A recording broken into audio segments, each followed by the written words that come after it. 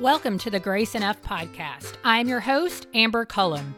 This week, comedian Ed Wiley joins me to talk about his journey to becoming a comedian in the faith space and how his role as goat farmer and homeschool dad often buffers, or maybe I should say deflects, his political jokes.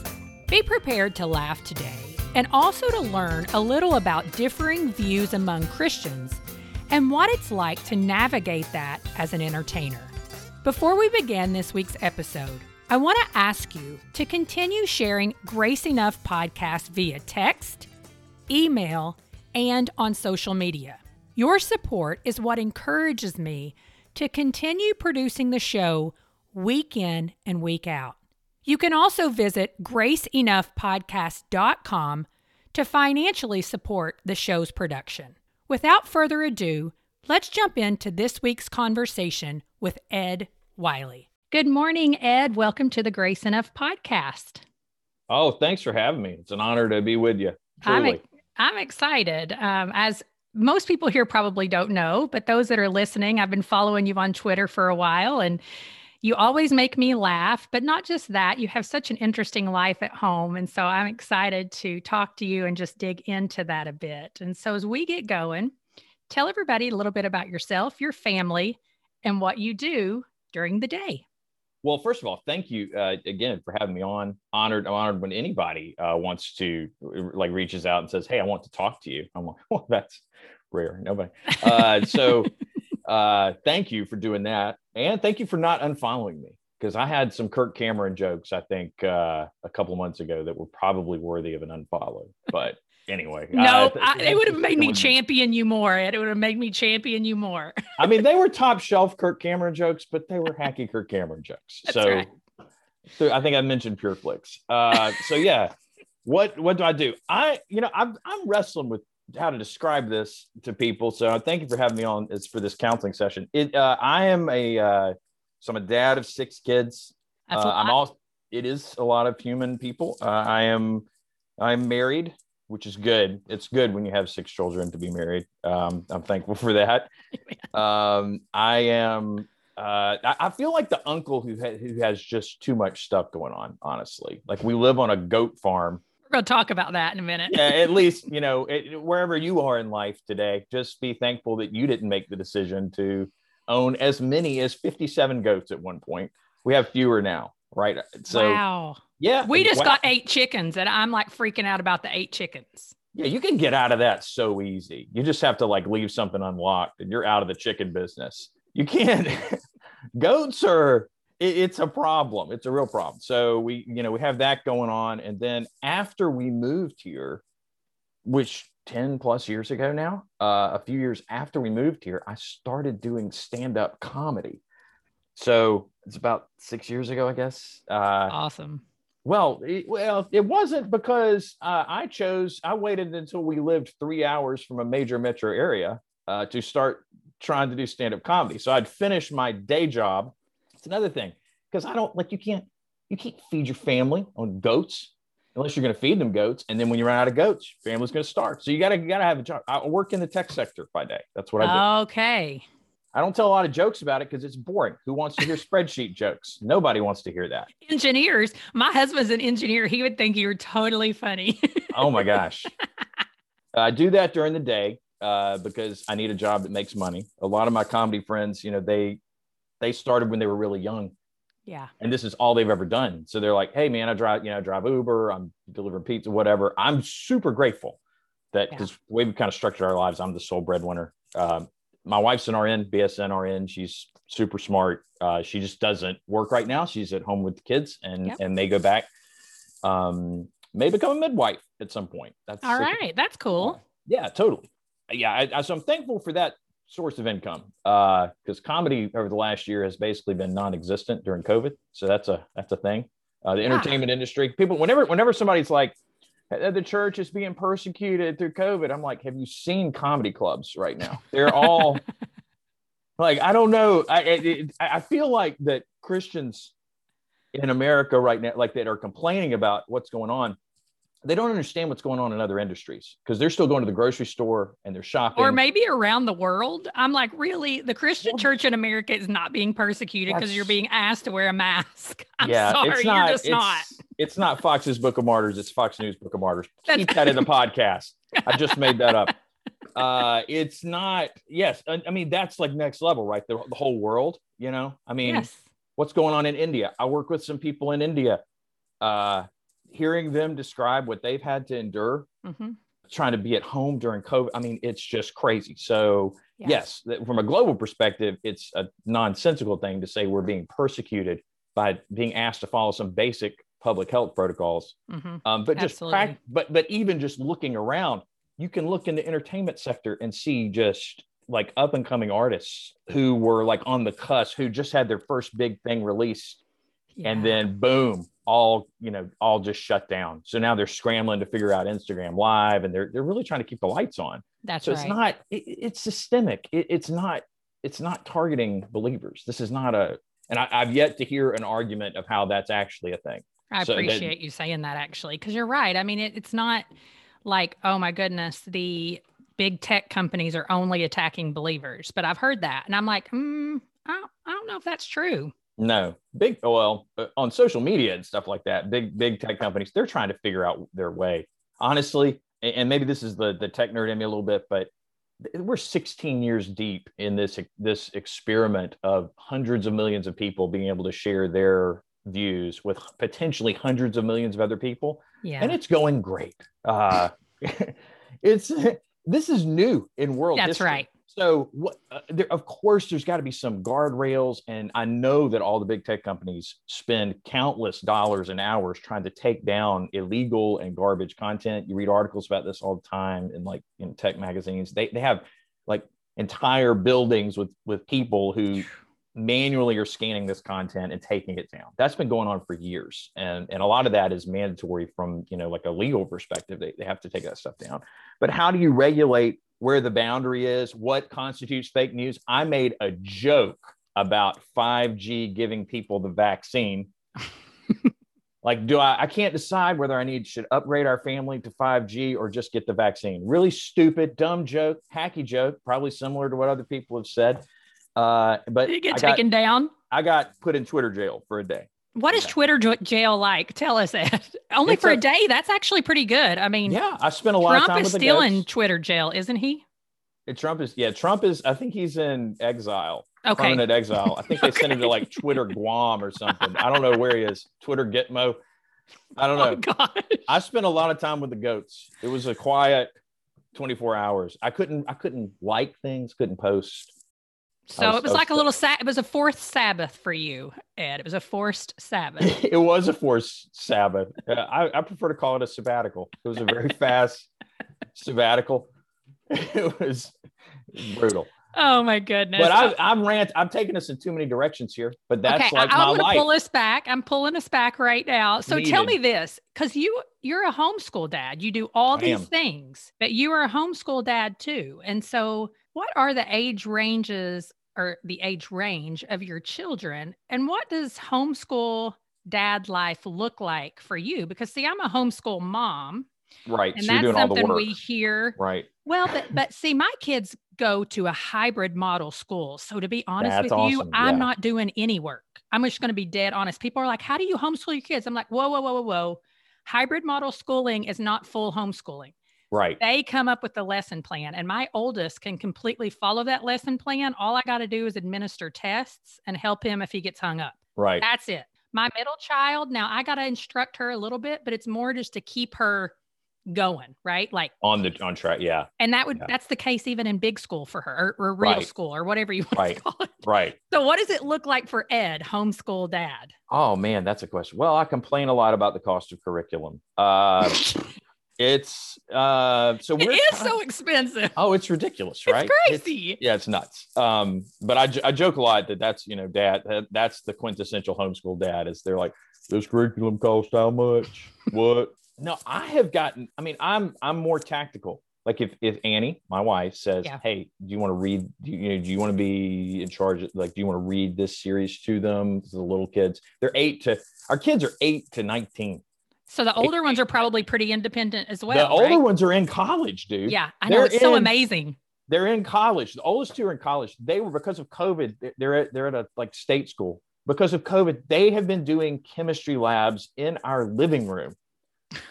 Like beakers and fire and everything, and just the typical sisters like rivalry. It's actually hilarious. It's amazing. So and then they're taking a computer science class, so I've been able to help them with that. So that's actually been cool that they've been here and not off. I've gotten to like tutor them a little bit with that, with something that I've been doing a long time.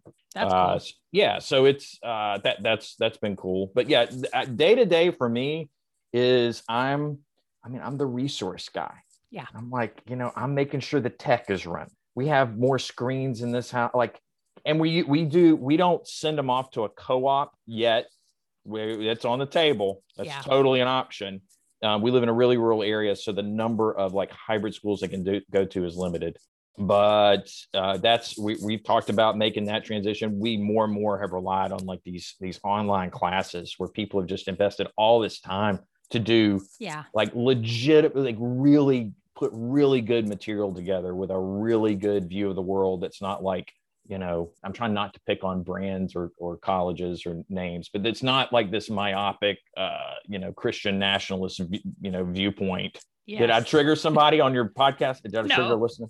Well, you may have, but most of them know at this point that I probably hold the majority of those stances as well, even though mine do some curriculum that I'm kind of always.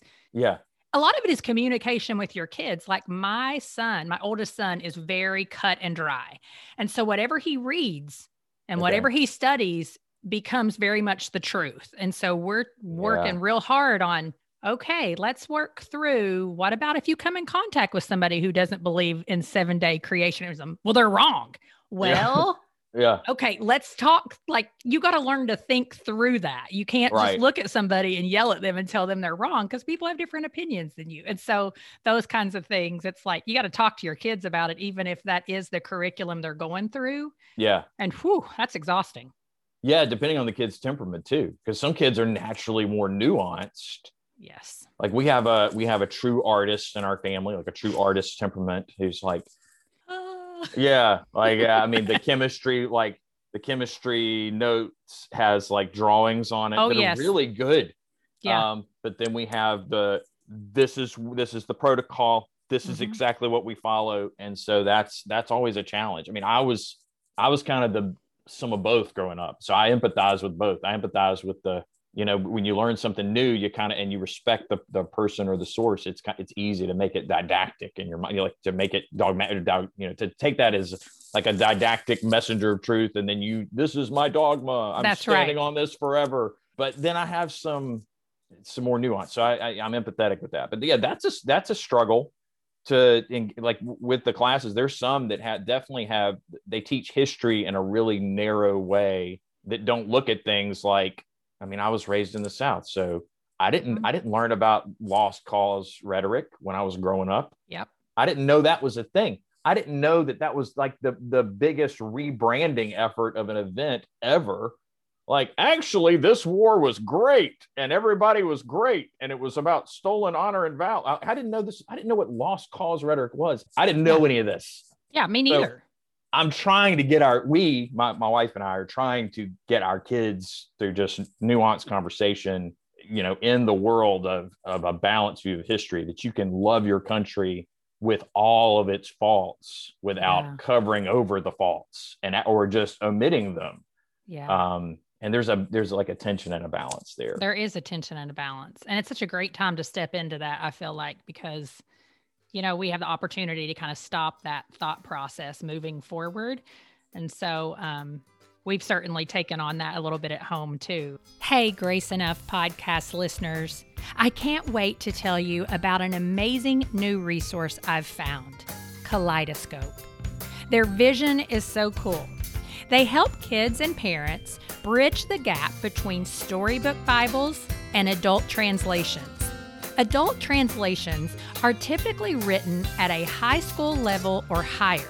But Kaleidoscope retells every book of the Bible in beautifully designed and illustrated single volumes with the elementary aged kids in mind. Our family has some of their books and we love them. This month, they have 2 amazing new releases. Over the River, the story of Joshua, and their first volume in the Minor Prophets, Sound the Alarm, written by the hysterical and talented Caroline Saunders. Go ahead and visit readkaleidoscope.com, where you can take 10% off today with the code GRACE. You can also find them on Instagram at read.kaleidoscope to learn more. Kaleidoscope, the new kid in kids' Bibles. So I'm going to totally switch gears on us because we talked a little bit about goat farming, but I'm going to go ahead and ask you, what exactly do goat farmers do? Because you said, I can't make a living doing this without a day job. Well, because I'm always like, what do goats do? Yeah. What do they provide besides milk? Yeah, they fiscal losses. They're a great way. I picked all the things that you could lose money at. Like goat farming was a good one. That's a great one to lose money at. And then comedy has been amazing for that. And comedy, like as ministry, sometimes I'm sure it's even in a better combination. I mean, amazingly, I have made more money at comedy than I have at goat farming, which is amazing. That is amazing. Like I am grateful for that. Or I really don't know though. Like, what does a goat do besides eat your grass? Well, yes, they do. They do browse around. They get out of fences. They get hurt. They get worms and they get sick. Come on. We're Annie and I, my wife and I are the deleted scenes from Chip and Joanna. We will tell you the real deal. Like I will talk anybody out of it. It's not, we didn't have a romanticized view of this when we got into it though. We knew, we just wanted, our whole goal was we want to raise our kids in a rural environment. And we had the opportunity to, we see it as a privilege to be able to do it. We feel like the pros have outweighed the cons, but goat farm, I mean, you're either raising goats for meat or for milk or for their hair. Okay. And we're not shearing. Are you doing any of those? You're not shearing any goats. Okay. We're not shearing any goats. We are not killing them to eat them. We started off milking them. And this is how this whole thing started off. I used to have this joke, Mac. So this all goes back to the goats. I used to have this joke, Mac, where I said, people say, well, how many, why do you have so many kids? I'm like, well, my wife and I signed up for this class. My wife and I were tricked into signing up for this class called Natural Family Planning, and it didn't work. I don't tell this joke anymore because that's not really true. We were tricked into signing up for that class. Some friends of ours took this class when my wife and I were engaged, and some friends of ours who were also engaged, they said, hey, you should take this Natural Family Planning class. So this was decades ago. So we took it. And midway through the class, we're like, we don't want to be old and having kids. We want to have kids right out of the gate. We just decided that. So we didn't apply any of the principles of this thing. Really nice Catholic lady taught us. So we just punted on the whole thing. We went through the class, did not apply any of the things. But the joke was, I was tricked into signing up for a class called Natural Family Planning. It did not work. And we got into goats. Because I was tricked by my wife into getting just a few of them, but apparently they signed up for the same class we did.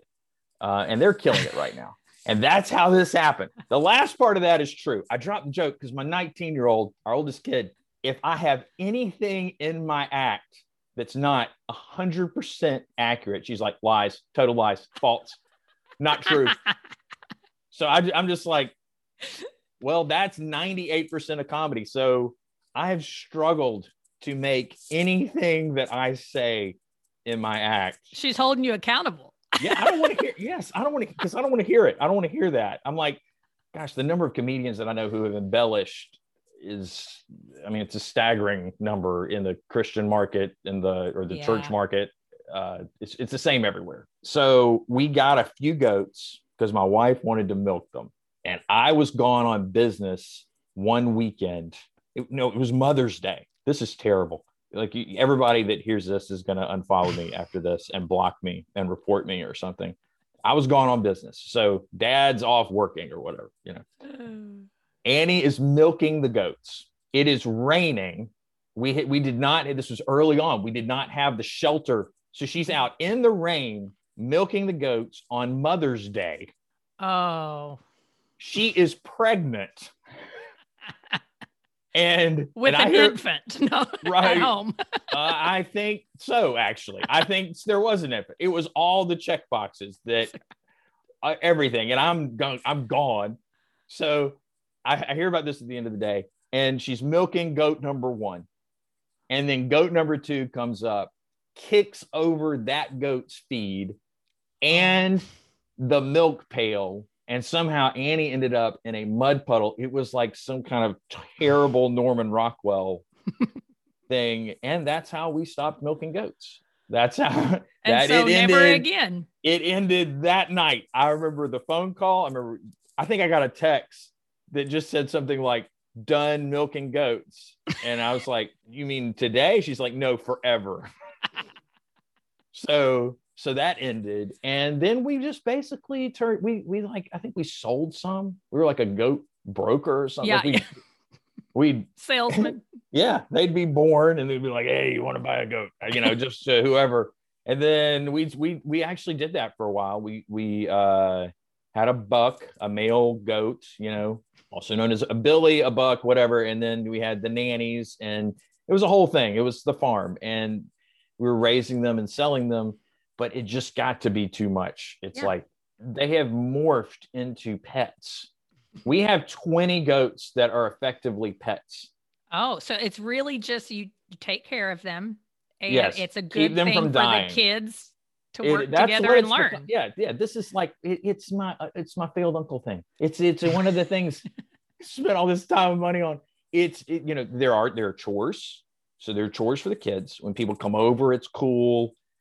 There's a lot of like veterinary like stuff you have to learn, because goats, despite I don't know who's doing PR for goats, because whoever's doing PR says, they're really durable. They can eat anything. That is a lie. If you look at a goat the wrong way, it dies. It dies. They're so hard to keep alive, particularly in the Southeast where we live, where there's a lot of rain and it's, wet and swampy and stuff. So that's it.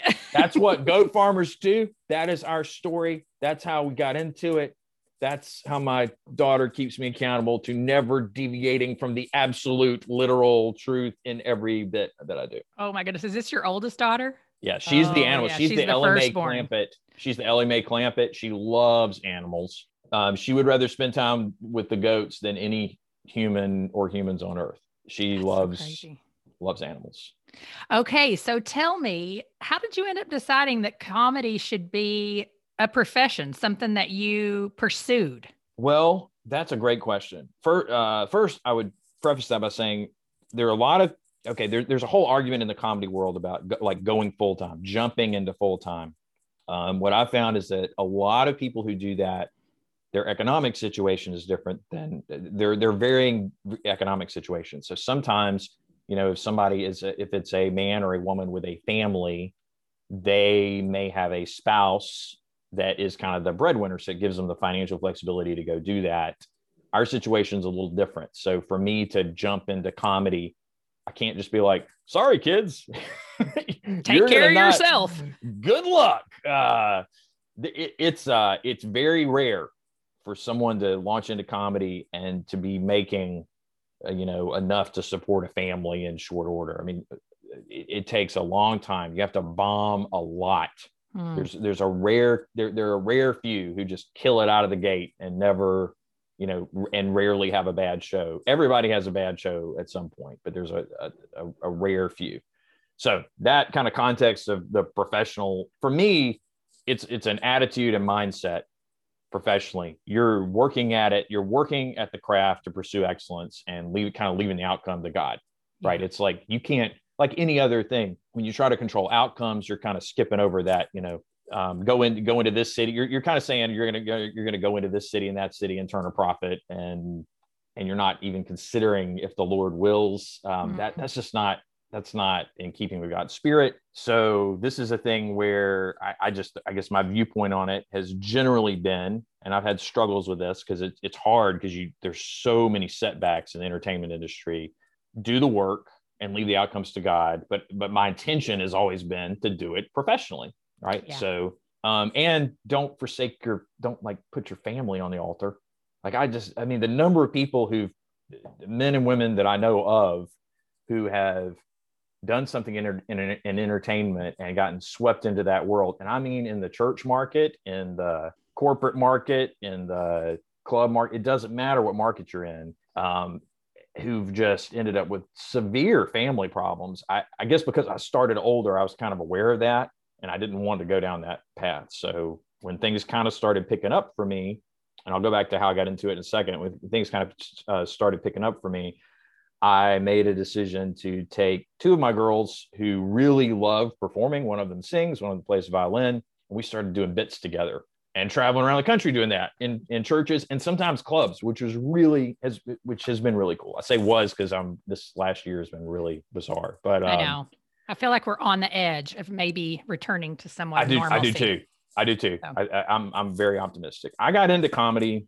I'd had friends over the years say, you should try that. You should do that. You should go for that. And I never even considered that as an option. I thought that was something that people did after drinking too much. I didn't know. And I couldn't imagine telling like people in the professional world or my family that I was going to do this. I had too much fear. I cared too much about what other people thought. So a few years before I started, I had a reaction to an antibiotic that I took after stepping on a rusty nail on the farm. Freak accident. I took an antibiotic called Levaquin, which is in the class of drugs called fluoroquinolones, if you're a pharmacology nerd. Mm-hmm. And I had a severe reaction to it. I couldn't even how when you floss your teeth, you tie the floss between two fingers and pull. I could not do that action. Like my joints were so it really affected the joints. Every joint in my body. If I turned over in bed, it sounded like bubble wrap popping. It was it was a severe reaction, debilitating. I could shuffle around, but I couldn't sit up without, I could lean against things to sit up, but I couldn't hold myself up. It was really bad. It affected your muscles some as well then, not just your joints. Yeah. Everything. It was rough. And I started to get better, and then I had some setbacks and ended up getting all these tests because there's no clinical treatment for I had a reaction to a drug. And then we learned that it's actually pretty common. Like people get torn Achilles tendons and have other issues related to Cipro, Levaquin, and that whole class of drugs. Peripheral neuropathy, et cetera, et cetera, et cetera. Anyway, this is not very funny. The longer it doesn't need to be all funny though. I mean, this is part of your story. It's how you got into comedy. So that's great. It totally is. At some point I spent some time in the hospital because I had some weird heart and GI stuff that cropped up as a result of this. At some point, and my heart rate would just go up. Ugh. After I ate. It was always after I ate. And they couldn't figure it out. It turned out I was having maybe this will help somebody. I was having esophageal spasms, and it twists when it spasms, and it was pushed. A cardiologist just randomly at some point said, "Oh, well, it's probably pushing on this bundle of nerves and causing your heart rate to go up." And the puzzle was solved. So I took 3 weeks of Prilosec, and that started getting better. It's just crazy. But I was in the hospital with this cycle going on. They couldn't figure out what's going on. They thought I had lost it. I'm they gave me Xanax or something. And I was a really chilled out person whose heart rate kept going up. And you're this is not the problem. Yeah, I'm really chilled, but my heart rate's 180 and I just drank water. So at some point I was in the hospital. I'd love to tell you I was reading Oswald Chambers or Spurgeon and that I was, laboring before the Lord with fervor, but I was not. I was just laying there like a sack of potatoes, contemplating, am I going to get better? Am I going to be able to play with my kids, hug my wife, go back to work? What is going to happen? And it was this isn't really the tradition I was raised in, but it was like a true, God spoke. Yeah. Yeah. Mm-hmm. And it was about bitterness that I'd had towards some people and some church situations. I'd never really gone through a season where I thought I was mad at God, because we'd always been in we were in home churches and stuff after some weird church experiences, which if you want weirder church experiences, go to a house church. If somebody could have just sat me down and said, And all the things you think are wrong with church are going to be wrong in high church, low church. Whenever you get a group of people together, people's flesh, I don't care who's in leadership or how it's governed, people are going to figure out a way to be jerks. Yeah. You have to, you're a dumpster fire, and everybody else in this church is a dumpster fire. Amen. And just go into it with grace. And it was like in a moment, lying in a hospital bed, I was alone. God took that bitterness from me. And I did not realize how bitter I was. I got to the point where if I was like, if a buddy of mine said, hey, I'm getting ordained as a deacon in my church, I would be like, oh boy, well, here we go. You know, I mean, I had some legit bitterness, and God just took it from me. Wow. There's no clearer way to say it. As I began to unpack that, I began to see that the bitterness that I was now free from was allowing me to see people and things in different ways. And a lot of the fear I had about what other people thought about me was tied up in that bitterness. Mm-hmm. So if you care about what people think about you, you can't do stand-up comedy. Because you're going to fail, you said. You're going to bomb in Owensboro, Kentucky. That's why I was asking about Owensboro. A couple of years after I had a video go viral and I got booked for a show there, and I hope they hear this. I had I drove through the night. I have a couple good friends there. I should be like, maybe Ed was at your place. If they were at this show, if they were at the first show, they were like, that was pretty good. If they were at the second one, they were like, that was a disaster. I had opened for Anita Renfro, a friend who is a super, super funny woman.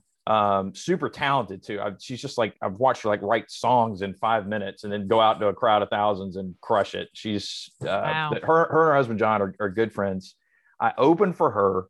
I drove like an idiot through the night from somewhere in Illinois, and I slept for 2 hours. I got up and I went and did this show at a church. It was a Sunday morning gig. I was not smart enough to know that my jokes about goats cooking meth were not going to go well at a church service. I had something go viral. I didn't know. I was just taking whatever I had. I wanted to do this professionally. And God was getting ready to humble you. Oh my gosh. So the first service was like, it was like the volunteers, you know, it was like the people who. And I have to ask, it was totally at a Baptist church, wasn't it? No. It wasn't. They wouldn't invite you on a Sunday morning. It was no way. No, don't ever go to a church that would have comedy on a Sunday morning. No, I'm going to say it was squarely in the Pentecostal tradition. Everybody there was very kind to me. I want to say that, make it very clear. The first service though was like, they had praise and worship and it was good. And then I came out and I did my thing and it went pretty good.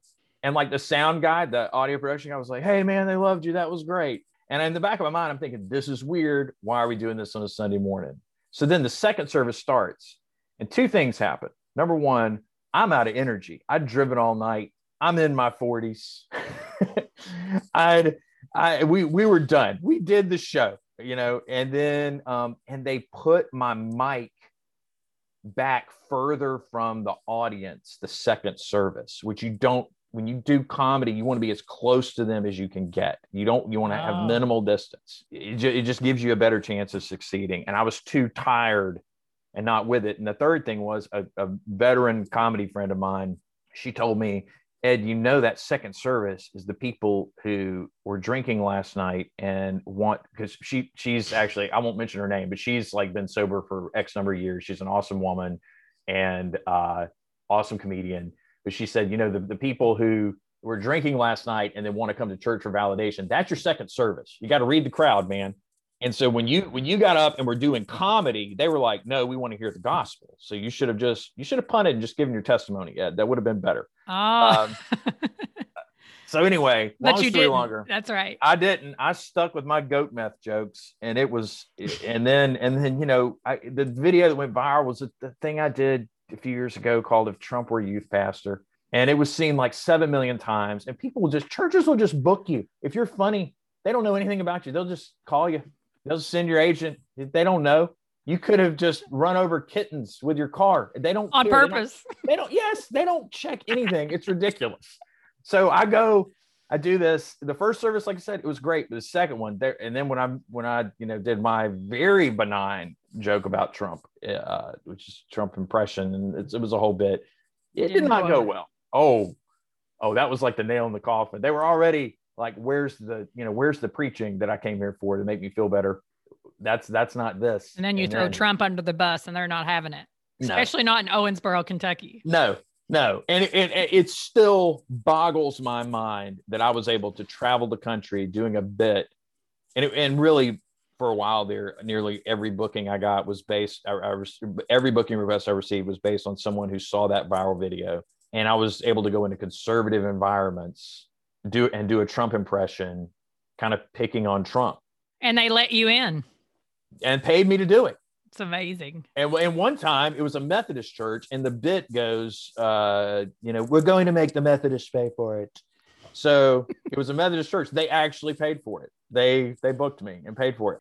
Look, I did not ever intend when I started doing comedy. God took that fear away from me. I started driving to a club once a week just to work out jokes and open mic. I drive up to Atlanta, a few hours away, That's usually awesome. bomb, and then drive home. And then so I could, be here when, my kids woke up the next morning and I was in your 40s. That's impressive. Well, or insane. I won some clean comedy competitions. I met some fellow believers comedians who worked in the church world. Yeah. One of them put me on a show in Canton, Georgia. And just by dumb happenstance, Anita Renfro was in the audience. Wow. And I had a good night and she reached out to me. And then I went from like doing fundraisers in front of maybe 150 people to, doing shows with her in front of thousands of people. It was pretty crazy. Okay. So tell me this, why do y'all refer to it as a bit? Is that what you call the show? No, or is it just like your bit is like the portion, like my Trump impersonation is a bit? Yes, the latter. Yeah. So you have a bunch of bits together to make up one show. That's right. Okay, you're educating me. I like it. That's correct. Yeah. See, I didn't know that. Once you start getting paid work, it doesn't matter if you're working clubs, you're working corporate stuff, doing cruises, colleges, churches. It's weird they all begin with C. It's weird that all the places you can do comedy begin with the letter C. But it doesn't matter where you do it. Once you're a working comedian, that news, you still want to go to, open mics if you can to try to work out new stuff, or get on a show where it's kind of clear that like it's a showcase show where there's, several people on it and you're trying new material. That's a good place to do new material. But if you want to do new material in a show where you're getting paid to do comedy, you want to bookend the new stuff, meaning you do a bit that work. Okay. Then you try your new thing, which could totally bomb. But if it bombs, you've got something that's tried and true that you're going to follow that with, and you can bring the crowd back with that. A crowd will give you a couple of those. Well, and not everybody responds the same anyways. I mean, I know that with my husband. What I think is funny and what he thinks is funny are two very different things. Yes. Yes. So that's got to be a hard job because sometimes he thinks things are funny and I'm like, that's just crude and awful. Yeah. We're looking for, it's hard because you're looking for those evergreen things that about 80% of the crowd is going to find funny. Yeah. And there are virtuosos who are just complete naturals. Like I said, every once in a generation, an Eddie Murphy comes along who's killing it at the club at age 17, but that is very rare. I mean, even like, I guess mainstays in the church market who's, he's kind of taken a sabbatical, but Tim Hawkins people think of him as like a complete natural. He is just unbelievably prolific, but he did comedy for many, many years before he really blew up around when YouTube hit in the early to mid 2000s. He was just like opportunity meets preparation and talent for him. Right. And he blew up. So, and that kind of can feed your confidence too. When you get the affirmation online, do you feel like that really feeds your confidence on stage? Yeah. And I think sometimes it can skew it. Okay. Because being funny online is totally different in my experience from being funny in front of a group of people. It's harder in some ways and easier in others. Yeah. I mean, there will be a night when a joke that has worked, 40 times in a row just doesn't work for whatever reason. It's so interesting. And you don't know why. You just have to. And I've talked to people who've been doing it for. I guess the best way to put it is, the longer you do comedy, you're reducing the number of potential bad audiences that you can have. So when you first start, there's a larger number of potential bad audiences because you just don't know how to navigate who you're saying yes to. Yeah. And there's like, even in an ideal environment, if you had like 10 ideal environments for your brand and your content, you could just, some of those audiences can just have a weird vibe. Like they can, it's like a buddy of mine who's a high school teacher. He said, you know, every audience has its own personality, like a high school class. And it's so true. Sometimes you get, I mean, there's one comedian who one time said, and this was a veteran comedian, he had a bad night and he finished it, but he muscled through and finished his show, never got beyond ha ha ha ha ha ha ha ha, you know.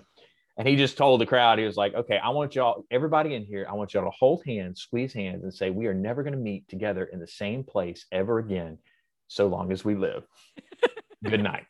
There are times when they're just not going to get you. And so this kind of goes back to, you know, getting into comedy. I could not have done it with the bitterness and the fear that goes with that, and just being too concerned about what other people think in the worst ways. I mean, there's things that you know, you want to care about other people and listen to their views and opinions, obviously, but I'm talking about caring about what they think about your work, your performance, and what you feel like God has actually equipped you to do.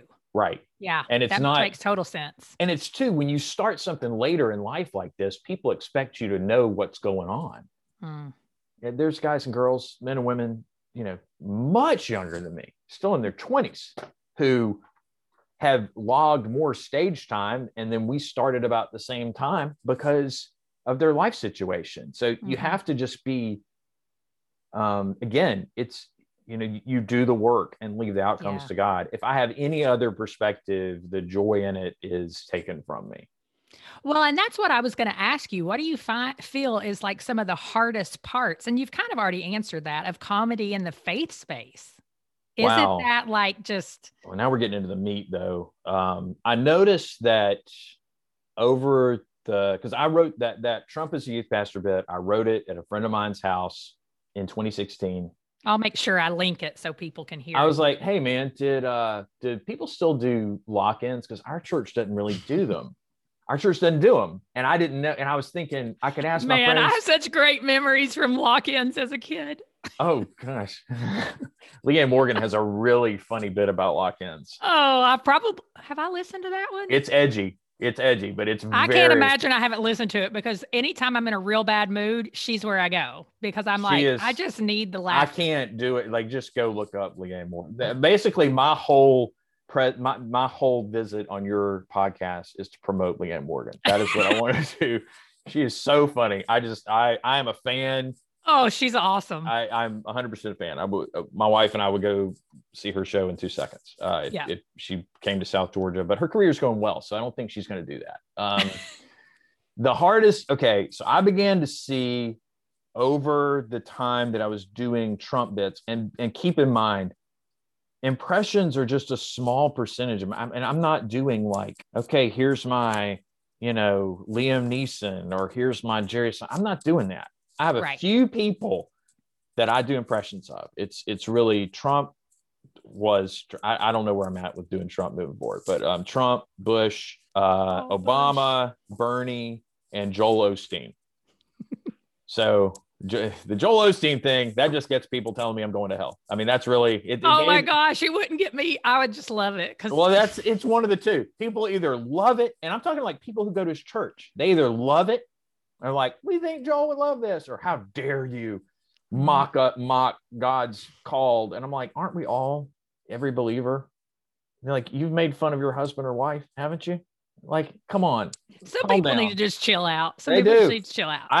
Laugh a little bit. Here again, I have received so many crazy comments online. Like, you can't, when you have something that goes viral, you get so much hate online, even though it might be just like 2% of the comments. But if enough people see it, you're like calling the trolls out of the woodwork. And I remember when that video went viral in 2017, I had people telling me that I was going to hell for making fun of God's chosen president. And I'm like, well, by that logic and theology, didn't he choose every president? Mm-hmm. And then I would link to me doing impressions of Bush and Obama and Bernie because I like their voices. And I'm like, well, look, I'm making fun of everybody here. I'm looking at tone and tenor. I'm trying to pick on everybody. People get crazy, man. They do. And they say stuff they would never say. That's the thing, is at most live shows, whether it's a conservative leaning or liberal leaning audience, on the whole, I can win people over. But online, it's like this weird isolated thing where the confirmation bias that they already have is somehow like heightened, and there's not the reaction of their peers, the majority reaction of their peers isn't like tempering that. Yes. It's a very different thing. Well, as soon as something pops in your mind, you just write it. Whereas I feel like if you're in a live show, you might be thinking that, but you don't just turn to your neighbor and spout it out really quickly, right? Or scream it out for all thousands of people who are there to hear it. Exactly. Well stated. And then you type it online and you're like, you don't think about the fact that every single person, however many that sees this, is probably reading what you wrote. Our online can really bring out your true colors. It can. In the last year, between COVID and the election, and then the discussions around race over the summer, I mean, people have lost their ever-loving minds. And it comes down to media streams, I think, that people are consuming. It's like what I've heard pastors say, they can't compete with, somebody comes to church, they're there for an hour, maybe two. They can't compete with somebody who's watching cable news for 30 hours a week. It's just too much. I agree completely. It's crazy town. And you're not just watching news, you're also reading online. So you're consuming news, but you're also consuming it online and in TV. So then would you say one of the hardest things with comedy in the faith space is just them like understanding that you're not just taking hits at different sides of like, whether it's politics or denominations or whatever? There really aren't a lot of comedians that talk about politics in the faith space that I would say pick at both sides. Mm-hmm. In the church world, and I'm going to call it the church market because it absolutely is a market, as gross as that feels. It's true. It is. And I have mixed feelings about that. I think there's a really cool opportunity to bless a group of believers, like at a volunteer appreciation event or something like that, by bringing in a comedian. Those are some of the most fun shows, honestly. Yeah. And there's nothing wrong with having like entertainment events. There's nothing wrong with that. That's right. But there's this weird thing that can happen with celebrity in Christian spaces. And I don't know. I have a lot of thoughts on that are beyond the scope of this conversation. But I think that there aren't a lot of comedians who address political issues, race issues, et cetera, from like I will pick on everybody on this. Yeah. Usually there are church comedians who take, I don't know a better way to say it. They kind of they sound like a commentator on Fox News. Yep. It is what it is. I mean, it is what it is. It's 100% throwing fastballs to the Christian nationalist market. And I realize that a lot of people are Christian nationalists and don't even know what those terms mean, either from ignorance or just read Jesus and John Wayne. Yeah, that's right. I was reading some folks talking about that in a really long thread, and I got confused because I don't know how to use Twitter, and I felt like my 82-year-old father creating his 17th Facebook account. But yes, yeah, exactly. So that book, apparently, I've not read that book, but apparently it captures anecdotal evidence of this this thing that that we're talking about with Christian nationalism and the whole deal of intertwining the gospel, the core message of Christ with America, with politics. Mm-hmm. Yeah, American politics, particularly. Yeah, exactly. So I think, I learned how to handle these audiences in a way to disarm them. I kind of see where I could pick on these things and they knew I wasn't being cruel, but I was calling some things out that were ridiculous, that were worthy of being picked on. Yeah. I struggle with the efficacy of that. Like, is it really helping anybody? I think a lot of times comedians and satirists, I just want to say we all need to calm down, because it's not, most people change their mind because somebody they know loves them, engages them in some way on a personal level. Yes. That's how most people who change their viewpoints do it. Or they go through some kind of traumatic event in their life, and it causes a reordering of priorities and views and beliefs and stuff like that. So, but with comedy, I mean, I've been talking with friends about this. I'm struggling with the way forward, because we now live in I mean, there are absolutely concerns that I have, that I think all Christians have, about, certain books not being taken down and things like that. But I don't see this as like some huge, in the global, when viewed from the global Christian perspective, I don't see us as the persecuted in this equation. I see us as maybe being inconvenienced in some ways. I'm not saying it couldn't turn into that in the future, but I don't think we should live our lives based on fear of what might happen. I mean, I remember when Walden Books we were told, when my mom put me in Christian school in 6th grade, we were told not to go to Walden Books because of something bad they did at the mall.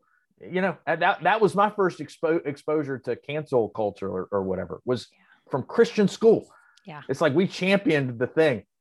I know. It's really weird. I don't know. A lot of mixed views here. I think it's a very hard thing to balance as a comedian working in faith spaces, because comedy always has a target. There's always a target. Yeah. It is harder than ever to target everybody and talk about an issue that is sensitive. I mean, the majority of what I talk about is parenting, marriage, having a large family. Goats. Goats, the litany of decisions that I've made that cause people to look at my life and go, wow, at least I didn't decide to do that. Wow. And I was going to say earlier, I mean, you might have to just stick to talking about parenting and marriage, because most parents and most spouses, we can laugh unless we've been terribly wounded at quite a few jokes. Right. But it's like you want to be true to who you are too. So I can only imagine, how hard that is, because the reality is sometimes Christian spaces feel the most polarized. And I say that because I'm mostly in Christian spaces, but that's how it feels. So, okay. So I'm a George W. fan. And the more I see him sneak little pieces of candy to Michelle Obama, the more I love him, right? The older he gets, the more I love him. George Bush. I think that was what I started doing. Yeah, he's great. I started doing impressions as a little kid, trying to really get out of trouble. So I would impersonate people my mom worked with. But George W. Bush, that was the first impression that I think I ever did on stage as a comedian. I think the bit that I did was about him fighting terrorism by draining the ocean. So it was my plan to fight terrorism is Secretary Ridge. This is a real throwback. Secretary Ridge is going to swim out to the middle of the Atlantic Ocean, dive to the bottom, and pull the plug. You see, what this will do is it'll drain all the water out of the oceans, and then the terrorists can't swim over to get us. It's an ambitious plan, but we face a determined enemy. Okay, that was my big joke with some potty humor at the end.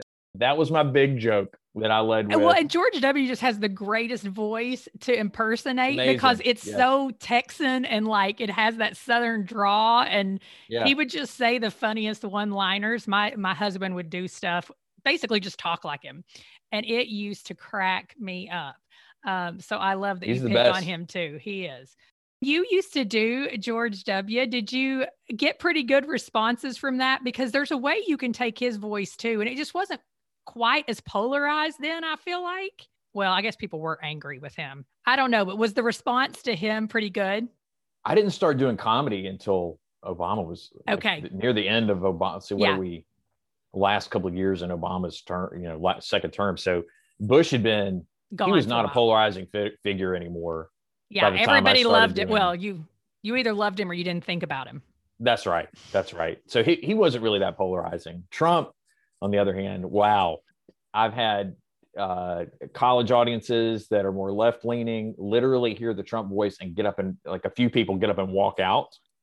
And then I've had conservative audiences want to fight me in the parking lot. It's just so weird to me. It's still so weird to me. And now there's so much silence. It's almost deafening now that we have another president in. And I could go on about that, but I'm not going to, because this is not supposed to be too political. But as a comedian, I'm really leaning into more goat jokes, because I do not know how to, one time one of our goats was just standing there. Sometimes they do weird stuff. It was just standing there bleating loudly at an electric fence. And I was like, is that speaking truth to power? I don't know what that is. Is that what that is? Stupid dad jokes like that. That's all I got. Listen, I'm a huge dad joke fan, and I've been posting these super cheesy jokes on Instagram. And some of my friends are like, uh-oh, Amber's taking the dad jokes, by storm. And I'm like, this is the joy of having young kids, right? Because they think the jokes are so funny. And I'm like, nobody else needs to laugh at me. I mean, I have an audience of 3 right here who thinks that I am hilarious. Killing it with the 8. I will never do stand-up, but I can do it for the 10, 8, and 5-year-old for sure. Which brings me to, I love that you do part of this with your family, and you have videos with them, and you've said you've taken the girls on the road with you before. And so as we begin to close out here, what are some of them, your favorite, you all have done songs and play the guitar and done skits and different things. What would you say are some of those favorite moments with your girls doing comedy? Oh gosh. Well, we kind of had a lull before the big in COVID, before the big, the last big surge. And we were able to squeeze one show in. It was like a half capacity distance show. They had the audience 30 feet from the stage. It was up about an hour from Nashville. It was with 2 of my buddies. It was we rescheduled it. It was originally scheduled for like June. And I took, my second and third oldest kids. So Clara and Laura. And we closed out the show with a couple of bits we did. We sang a couple of parodies, and then, but my 18-year-old told a couple of jokes that just crushed. And she was like, I see why that's addictive now. That was super cool. That's was really awesome. Cool. And so that's a recent memory. She's about to go off to college. So I'm excited for her, but also kind of sad that it's your first one going. Yeah. Because the oldest kid is going to stay here for college. What she wants to study, she can study locally. Well, and I'll make sure that I link to your page so that people can just see some of those videos that you've done with the girls too, because I liked the homeschool. I can't remember what it's titled right now, but y'all did a little song. I so enjoyed it, and probably because I'm a homeschool mom. But yeah, tell everybody where they can find you. So I have the biggest following on Facebook. So just search Ed Wiley Comedy. I'm most active on Twitter, which is Ed Wiley. I was an early entrant to Twitter. And then Ed Wiley Comedy on Instagram. Interact with me. You can, like Amber, you can follow me there. And then if I go too far with a joke, you can unfollow me at some point. So that's right. Well, and I love it because it takes, you got to be pretty wise and witty to be able to post regularly on Twitter. Like I don't post regularly because, you got to do that in 15 words or less. And I'm not as crafty with my use of characters. And so that's why I love following you there, because you can get that point across really, really quickly. Oh, thanks. I appreciate that. Absolutely. That's really kind. Well, thanks so much for being with me today, Ed. I have really enjoyed our time together. Likewise. If you're on Twitter and need a few good laughs, I hope you'll follow Ed Wiley Comedy. You can also go to graceenoughpodcast.com/Ed Wiley Comedy to find links to the viral videos and other resources we discussed today. I'll see you back here next week for Rashawn Copeland, When God Enters Your Mess. Thank you for listening to the Grace Enough Podcast. Tune in next time.